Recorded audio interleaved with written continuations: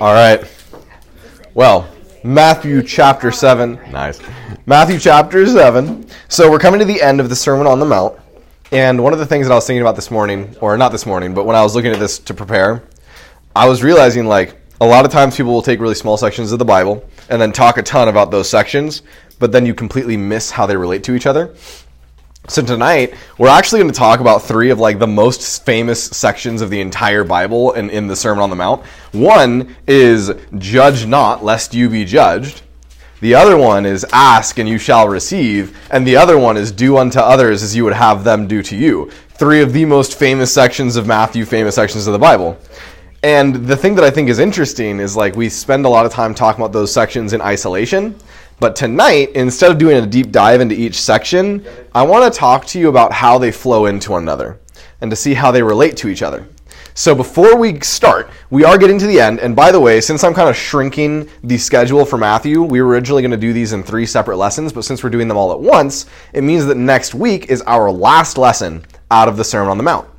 So that's pretty cool. 14-part message or series, we're coming to the end of it. That's pretty exciting. And here's what that also means. Since we're finishing a series, we're doing another special night. So after the Sermon on the Mount, we'll be doing a Q&A night.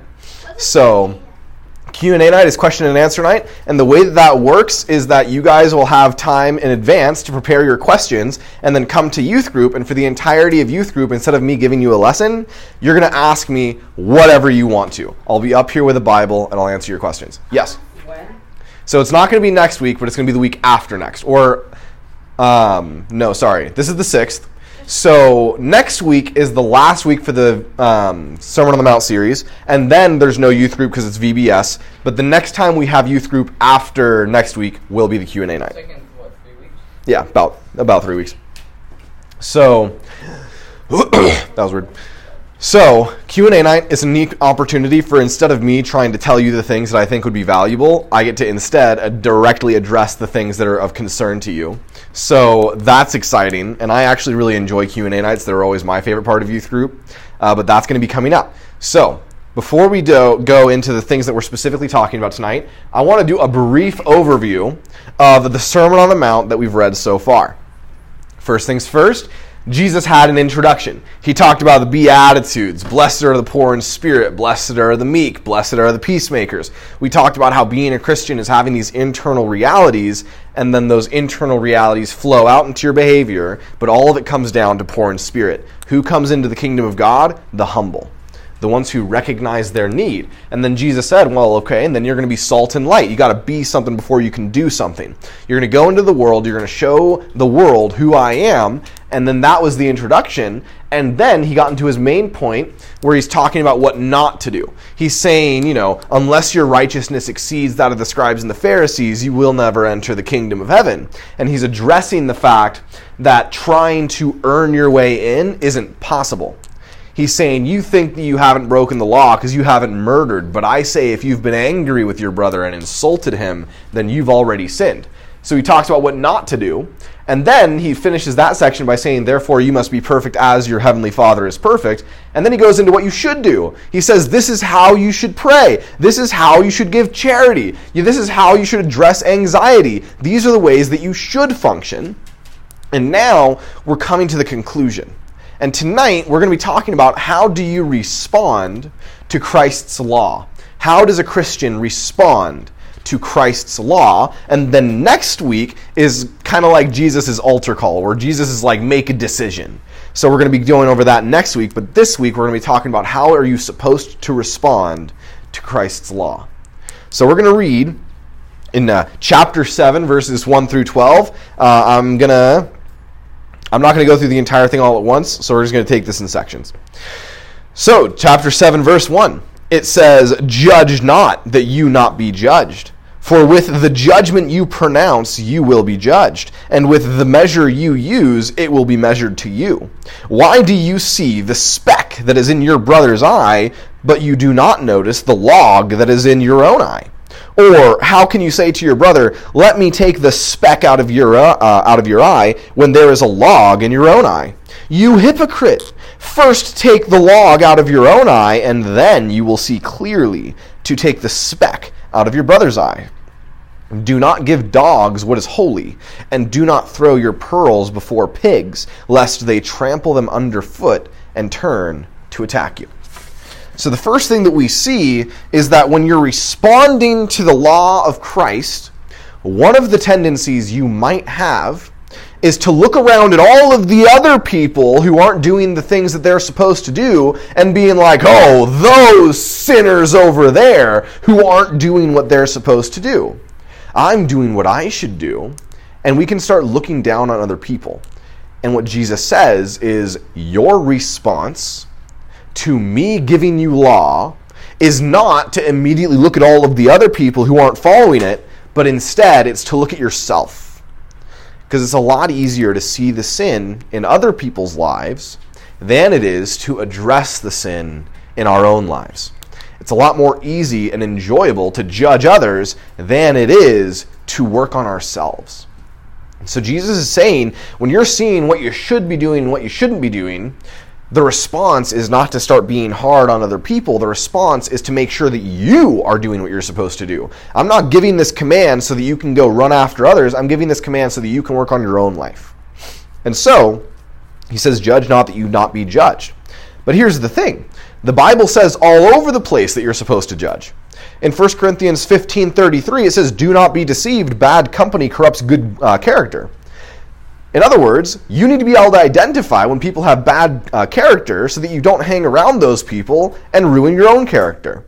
Additionally, in 2 John chapter 1, verses 9 through 11, it says, everyone who goes on and does not abide in the teachings of Christ does not have God. Whoever abides in his teaching has both the Father and the Son. And then he says, if anyone comes to you and does not bring this teaching, do not receive him into your house or give him any greeting, for whoever greets him takes part in his wicked works. So in the Bible, we're told to evaluate teachers, we're told to evaluate character, we're told to evaluate behavior, we're told to evaluate righteousness and all that good stuff.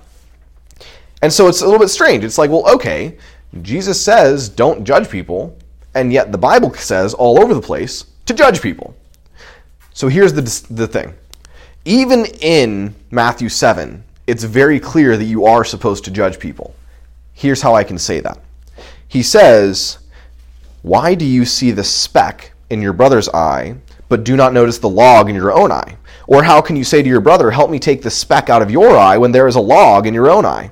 You hypocrite, first take the log out of your own eye, and then leave the speck in your brother's? No. And then you will see clearly to take the speck out of your brother's eye. So you are supposed to judge. You are supposed to be able to see the behavior in other people's lives and see that it's not the way it should be. But here's the thing. You don't despise people. You don't look down on people. If I'm doing what I'm supposed to be doing and I look at someone else who's not doing what they're supposed to be doing, it's one thing to say, I can tell that person's not doing what they're supposed to do.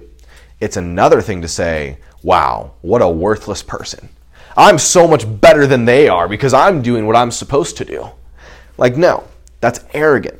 That's judgmental. And that's the kind of judgment that Jesus is talking about.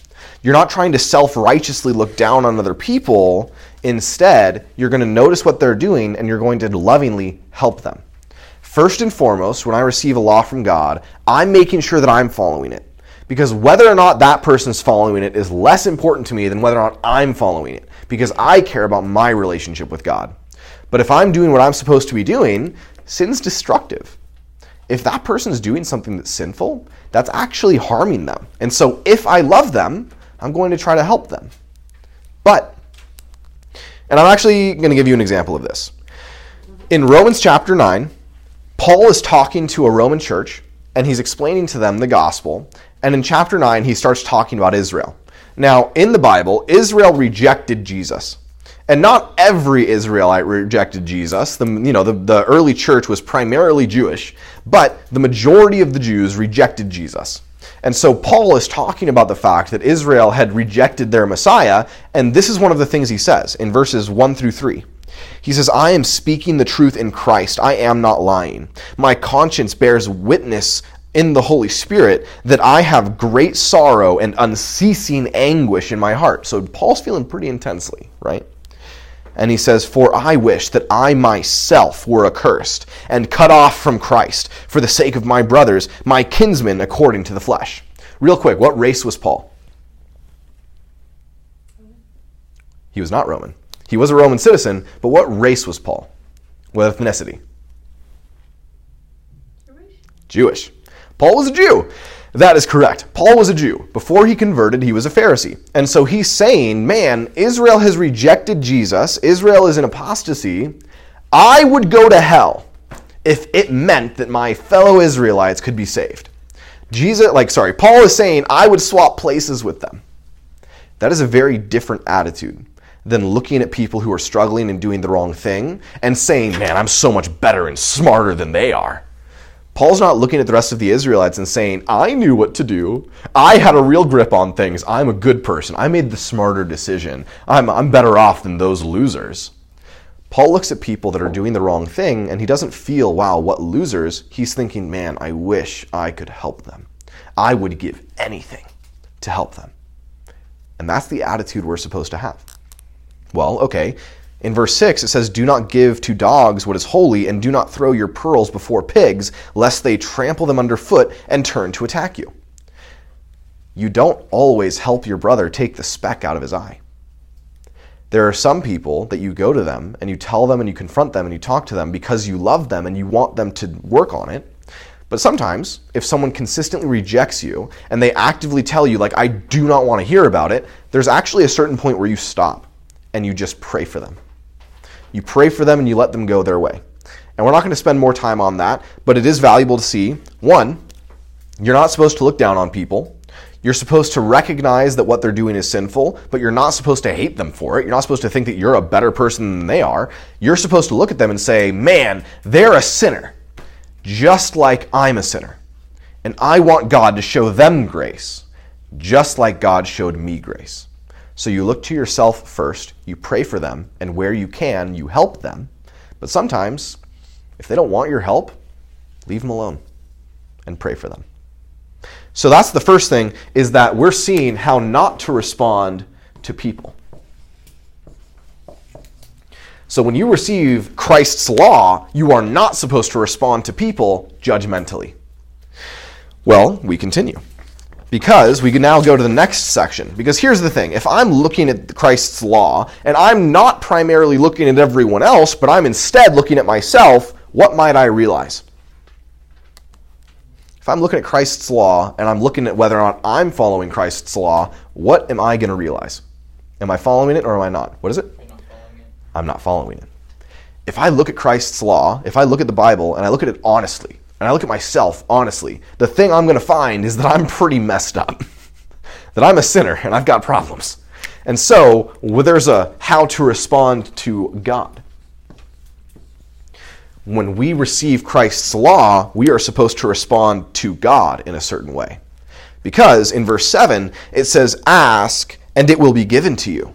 Seek, and you will find. Knock, and it will be open to you. For everyone who asks receives, and the one who seeks finds, and the one who knocks it will be opened. Or which one of you, if his son asks him for bread, will give him a stone? Or if he asks for a fish, will give him a serpent? If you then, who are evil, know how to give good gifts to your children, how much more will your Father who is in heaven give good things to those who ask him?" And so here's the thing. If I'm looking at Christ's law and I'm seeing I don't size up to it, what's the first thing I should do? It's in verse 7. Pray. That's exactly right. The first thing I'm going to do, if I'm recognizing that I don't size up to Christ's law, is I'm going to pray to God. I'm going to say, man, I've messed up. God, forgive me, and God, help me grow. In 1 John 1:9, it says, "If we confess our sins, he is faithful and just to forgive us our sins and to cleanse us from all unrighteousness." Like, one of the things I think about, as you get older in your Christian life, or at least this has been the experience in mine, one of the things that you're going to find is that there are situations where you're struggling with a sin for a long time. And you're trying to work on it, and you're trying to grow, but the progress is slow. And it's full of getting better for a little bit and then relapsing, getting better for a little bit, relapsing. And you don't just have a straight line up, but you've kind of got like a stock market line where it's going up and down, up and down, up and down, but it has an upward trajectory. So as you're struggling with sin, there might be a situation where you're like, man, I keep praying that God will help me with this sin, but I'm not making any progress. And the thing is, God wants to help you with your sin. And so when you recognize that you've got issues and you're praying that maybe you're praying that God would help you have a better attitude towards your parents. Maybe you're praying that God's going to help you be a more disciplined student. Maybe you're praying for any number of those things. God wants to help you. God wants you to pray, and God can help you. And so when you're in that situation where maybe there's something you're struggling with and you keep praying that God would help you with it, and it seems like there's no progress being made, don't lose heart. Keep praying and pray with faith.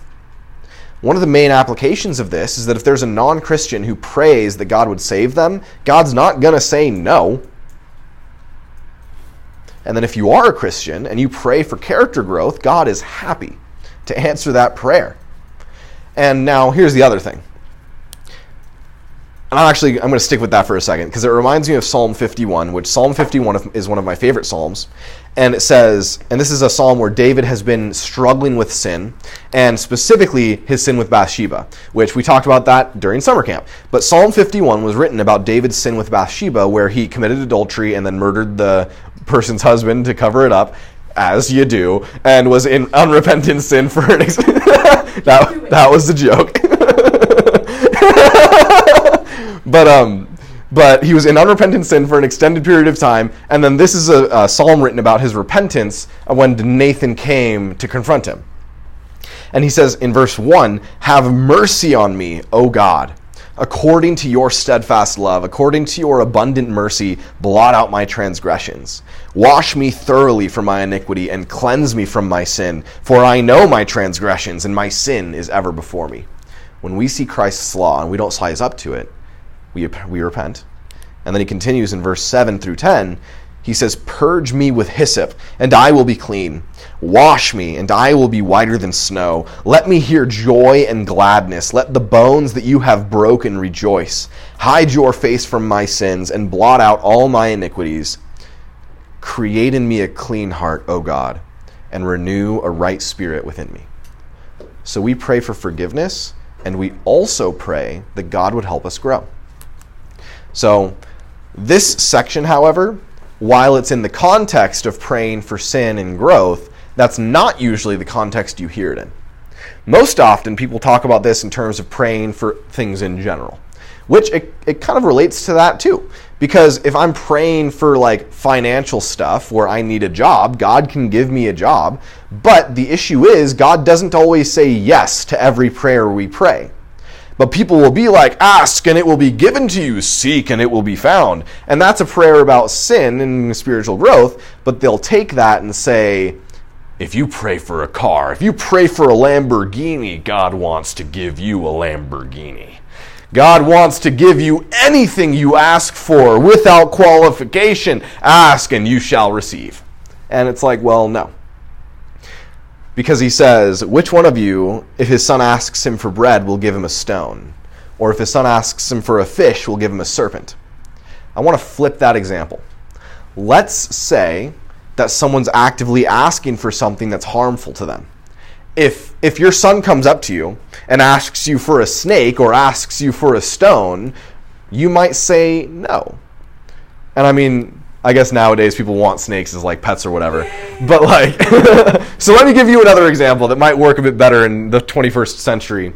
Let's say that there's a kid and this kid is allergic to peanuts, right? So this kid's allergic to peanuts, but he's not really old enough to understand what that means. Maybe he's like 5 years old, I don't know. But this kid's allergic to peanuts, and he sees his friend over there eating a peanut butter jelly sandwich, and that kid's really enjoying his peanut butter and jelly sandwich, and so he's like, "Dad, I want a peanut butter and jelly sandwich." But then his dad is so mean that he doesn't give him a peanut butter and jelly sandwich, and the kid doesn't understand why. But the dad knows that the kid's allergic to peanuts. So if he eats that peanut butter and jelly sandwich, what's going to happen? He's going to get sick. He's going to die. He's probably going to die. You know, some what's that called? It's not anorexia. It's anaphylactic shock. It's definitely not anorexia, like when your throat closes up. Anaphylactic shock? Is that what it was? Anaphylactic shock. They both start with A. Not the same thing, but I couldn't think of the word. Okay, but if the kid asks for a peanut butter and honey sandwich and the father gave him a peanut butter and honey sandwich, would he have been a good father or a bad father? Wait, why are you saying honey sandwich? Peanut butter and honey sandwich? Well, because the point's not the side condiment, it's the peanuts. Whatever, we'll just say peanut butter sandwich. So if the kid wants a peanut butter sandwich and the father gives him that peanut butter sandwich, is he a good father or a bad father? Bad father. Because it's going to kill the kid. And so here's the thing. A few years ago, when I was in early high school, like junior high, early high school age, I was like 8th grade, 9th grade. I was afraid to pray. And the reason why is because, like, I didn't want to pray for something that would be bad for me.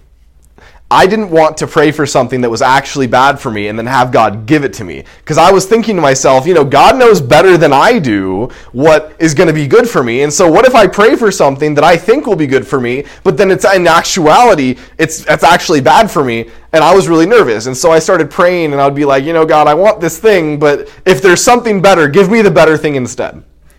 Because did you know that one of the ways that God judges people is by giving them what they want? In Romans chapter 1, verses 24 and 25, it says, "Therefore God gave them up in the lusts of their hearts to impurity, to the dishonoring of their bodies among themselves, because they exchanged the truth about God for a lie and worshipped and served the creature rather than the Creator."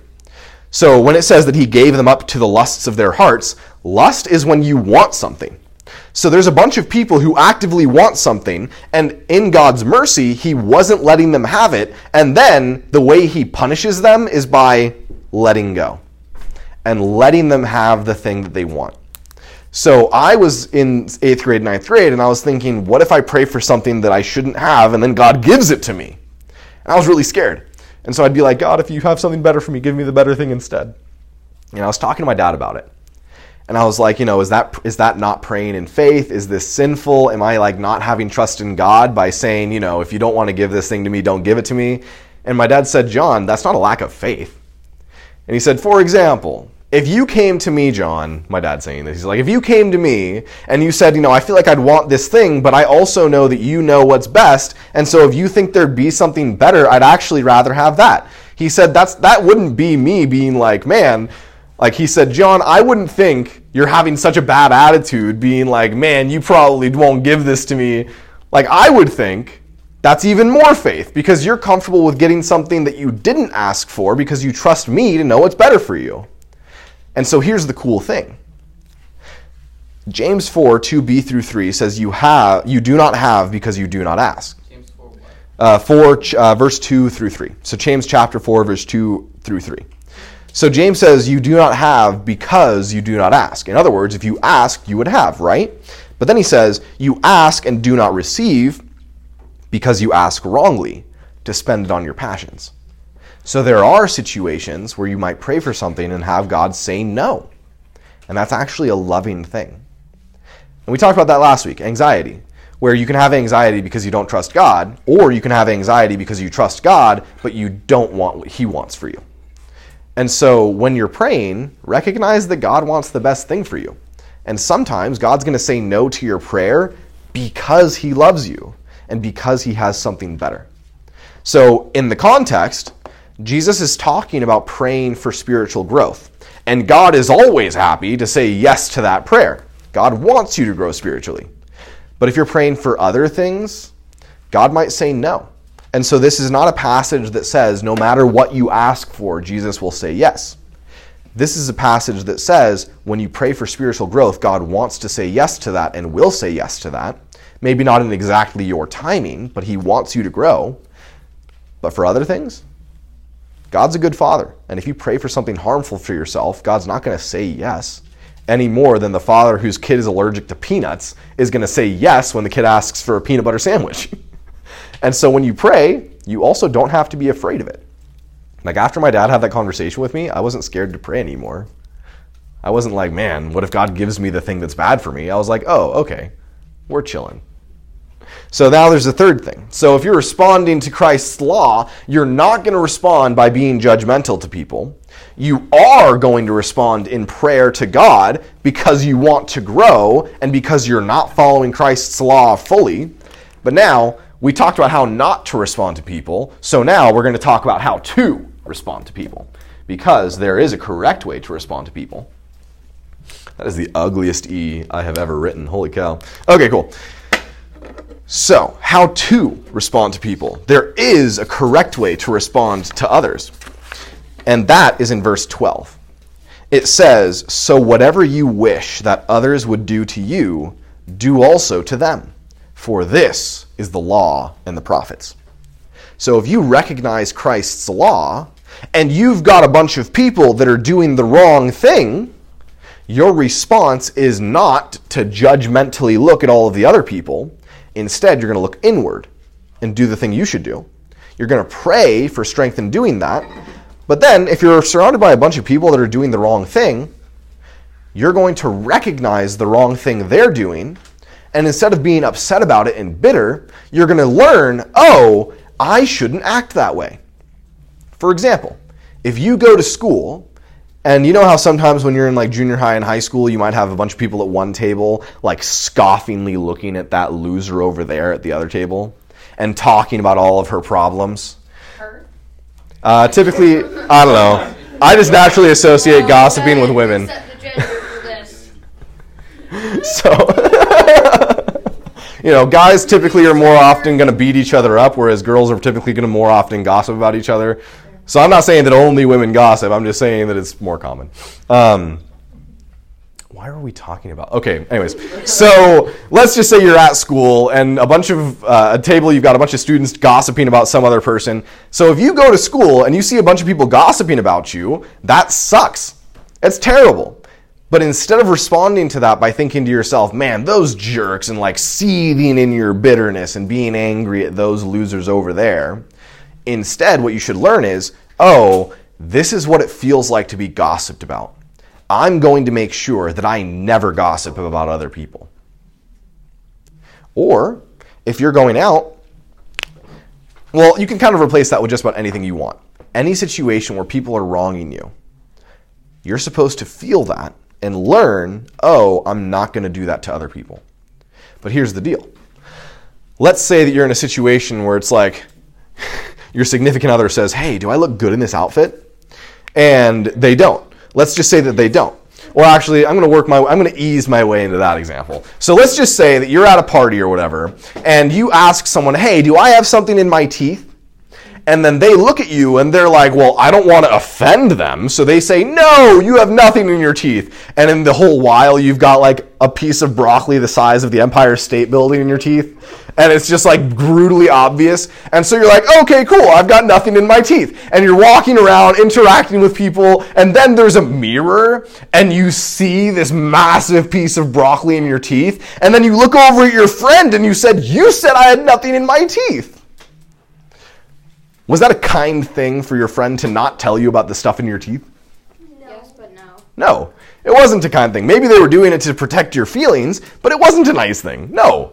And so the lesson that you're going to learn is, okay, I'm going to be honest to people. When someone asks me if they have something in their teeth, I'm going to tell them the truth, right? Here's an alternative one. Maybe you're in a situation where like you would rather have people lie to you. And so for you, you're like, I know I've got all these problems, but I would actually rather you lie to me. Which there's a whole bunch of examples I could pull from, but I think you get the point. If you're in a situation where you'd prefer other people to lie to you, does that mean that you should lie to other people? Because, it says, do unto others what you would have them do to you. What do you think? Probably shouldn't, but at the same time, yeah. You said you probably shouldn't. Yeah. That was the right answer. Most of the time. Yeah, so this is kind of like a rule of thumb, where this is how you're going to approach other people breaking Christ's law, but this doesn't overwrite other portions of the Bible. This isn't like, oh, I would like people to lie to me, so I'm going to lie to them. No, you shouldn't want people to lie to you, and you shouldn't lie to other people. So this isn't overriding the law. This is saying that if you love people, you will treat them a certain way. If you're lying to people, even if you're doing it to protect their feelings, it demonstrates you don't actually love them, right? So, additionally, you should be willing and ready for people to treat you the way that you want that. You should be willing to have people treat you the way that you want to treat others. For example, if you know that the loving thing is to confront someone else's sin, that means you should be grateful when other people do it to you. If I know that the loving thing is to confront your sin, then that means that I also know it's the loving thing for you to confront my sin. Proverbs 9:8 says, "Do not reprove a scoffer or he will hate you. Reprove a wise man and he will love you." So if I know the loving thing is for you to confront my sin, well, if someone comes and confronts my sin, maybe I'll blow up at them and I'll be super angry. But if I'm following this rule where I want them to do to me what I would do to them, and I know the loving thing is to confront someone's sin, I'm also going to be grateful when someone confronts my sin. So this also is going to set your feelings, right? Because that's a very different thing. So, all those things. But we've talked about the Beatitudes, we've talked about what not to do, what to do, and now when you know what you're supposed to do and what you're not supposed to do, you're not going to respond by despising other people and looking down your nose at them. You're instead going to respond by doing what you should do. And then you're going to recognize that, oh, I need God's help in that. And you're going to pray to repent, and you're going to pray for God to help you to grow. And then you're going to interact with other people as a bunch of walking object lessons, where if you see that you'd like to be treated in a certain way, you're going to make sure you treat other people that way. And if you know that there's a certain way you should be treating other people, you should want other people to treat you that way. So with that, let's bow our heads, pray it out, and we're going to have one more lesson out of this. Lord, thank you for the Sermon on the Mount. Not only is it so incredible in separate pieces, where a bunch of the sections of the Sermon on the Mount are the most famous sections in the New Testament, but also they work together in an even more beautiful way. I pray that you would help us to grow in our character. Help us to respond to your law by wanting to follow it, not by judging other people and being unkind and unloving to other people, but instead to follow the law ourselves and to help others to do the same. Lord, help us to do that in prayer, and Lord, help us to do that where even when we're wronged, we use that as an object lesson of how to act ourselves. Give us strength in this. Give us love in this. Amen.